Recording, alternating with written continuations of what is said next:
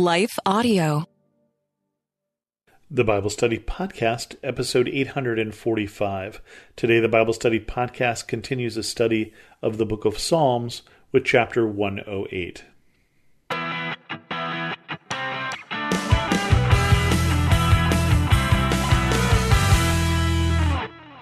Welcome to the Bible Study Podcast. I'm your host, Chris Christensen. We have another Psalm of David today, a shorter psalm, but first a word from this sponsor. Hi, everyone. If you've been injured in an accident that was not your fault, listen up. We have legal professionals standing by to answer your questions for free. Call now and find out if you have a case and how much it's potentially worth. Call 800-497-4410. I'm here with spokesman John Wolf. So, John, tell everyone listening who should call right now.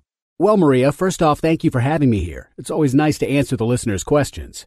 Now, as far as who should call in, anyone who's been injured in an accident and think you deserve compensation, give us a call right now. 800-497-4410. You'll find out if you have a case and how much it's potentially worth. Thanks, John. You heard it, folks. Take advantage of this opportunity and call now. 800-497-4410. Advertisement sponsored by Legal Help Center. May not be available in all states. Psalm 108 is indeed another psalm from David, and it goes like this. My heart, O God, is steadfast. I will sing and make music with all my soul. Awake, harp and lyre, I will awaken the dawn. I will praise you, Lord, among the nations. I will sing of you among the peoples. For great is your love, higher than the heavens. Your faithfulness reaches to the skies. Be exalted, O God, above the heavens. Let your glory be over all the earth. Save us and help us with your right hand, that those you love may be delivered. God has spoken from his sanctuary. In triumph I will parcel out Shechem, and measure off the valley of Succoth. Gilead is mine, Manasseh is mine, Ephraim is my helmet, Judah is my scepter, Moab is my wash basin, on Edom I toss my sandal, over Philistia I shout in triumph. Who will bring me to the fortified city? Who will lead me to Edom? Is it not you, God, who you have rejected us, and no longer go out with our armies? Give us aid against the enemy, for human help is worthless. With God we will gain the victory, and he will trample down our enemies. A shorter psalm, only 13 verses long. I would combine this with one of the psalms before or after, but they are both longer psalms, so that didn't make sense to do. And we've seen that I easily lose track of where we are, so I don't want to try skipping over Psalm 109 and going on and combining this with something else. So, my heart, O God, is steadfast. I will sing and make music with all my soul. So David is saying he is steadfast, he is faithful to God, he is loyal to God, and he's going to not just sing, but he's going to sing and make music with all his heart, with all his soul. Awake, harp and lyre, I will awaken the dawn. He's up early, he's a morning person apparently, and he is singing with gusto. You may remember the story of David married the daughter of King Saul, and as he came into the city later on, leading in the procession of bringing the tabernacle into the city, he was dancing, and apparently in Micah's eye, in his wife's eyes, he was one of those people who should not dance. It did not look very kingly to her.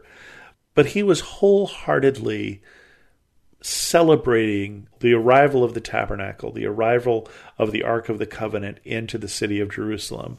David liked to do things wholeheartedly.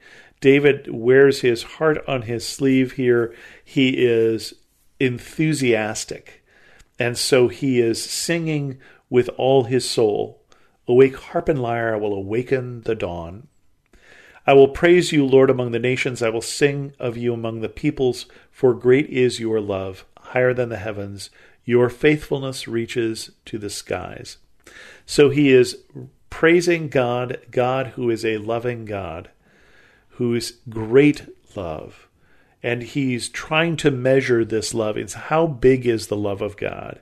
And it reaches far beyond his reach. It reaches to the heavens. It reaches to the skies.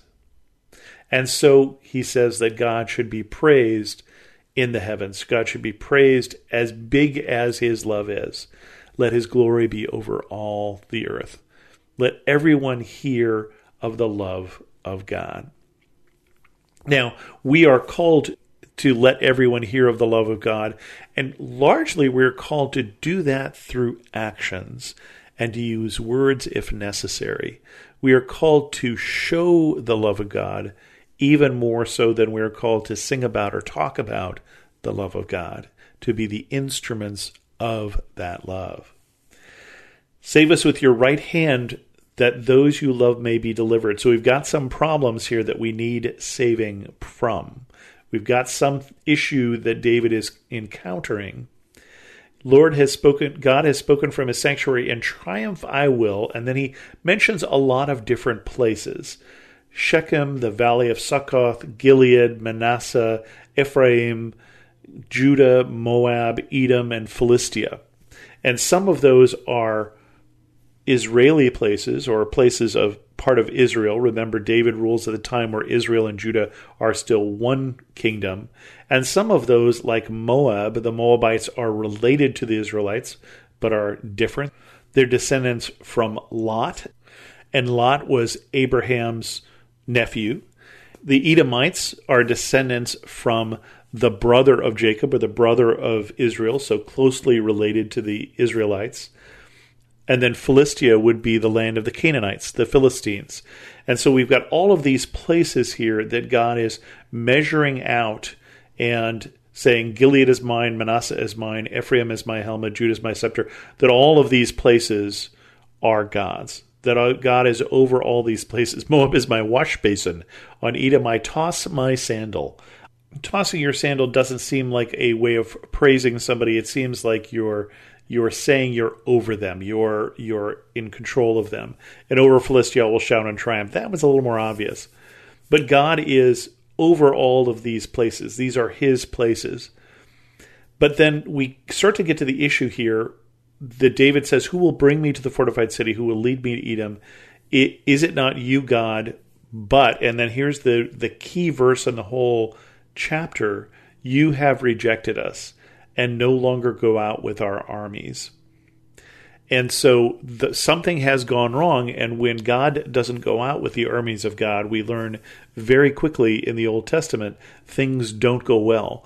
When people go to war that they're not supposed to go to war, or people go to war for the wrong reasons, or they've been rejecting God and they go out, they meet defeat. And so he says, give us aid against the enemy, for human help is worthless. With God we will gain the victory, and he will trample down our enemies. And so as David is looking at all of the people around them, as he's looking at the battles that he needs to fight, it is very important to him that God does go out with them, that they are in good relationship with God, that God is on their side. Now, it's easy for us to think that God is on our side because we're always right, aren't we? We're never wrong. We never make mistakes. We never choose the wrong horse or the wrong side in an argument. Well, okay, maybe we do, but we really don't want to admit it. And so we always want to think that God is on our side. But David is remembering that he needs God on his side, and that the issue there is that he needs to be steadfast, that he needs to be going where God is going. Because God is not following where David is going. David needs to follow where God is going. And the same is true for us. As we look about choosing our sides, as we look about where we're going, let's follow in the direction that God is going.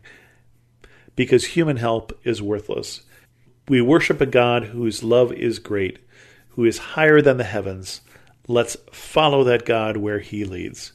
And with that, we're going to end this episode of the Bible Study Podcast. If you have any questions, send an email to host@thebiblestudypodcast.com, or better yet, leave a comment on this episode at thebiblestudypodcast.com. And thanks so much for listening.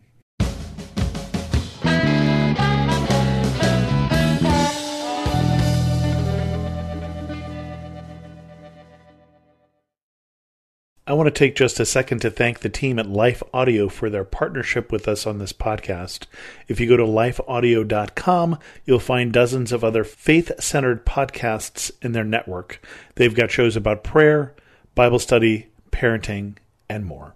Hey everybody, I'm Dale. And I'm Tamara. And we're hosts of the Kainos Project podcast, where we help you tackle ancient Christian truths in everyday settings. The word kainos means new, and that's exactly what we want to do on our podcast. Bring something new from what is old in our faith. And on this show, you might hear us explore topics like what the Bible has to say about student loan forgiveness, discuss how the Satanic Temple affects our view of religious liberty in America, or even question why is it that so many people are having rapture anxiety. To learn more about the podcast, go to lifeaudio.com.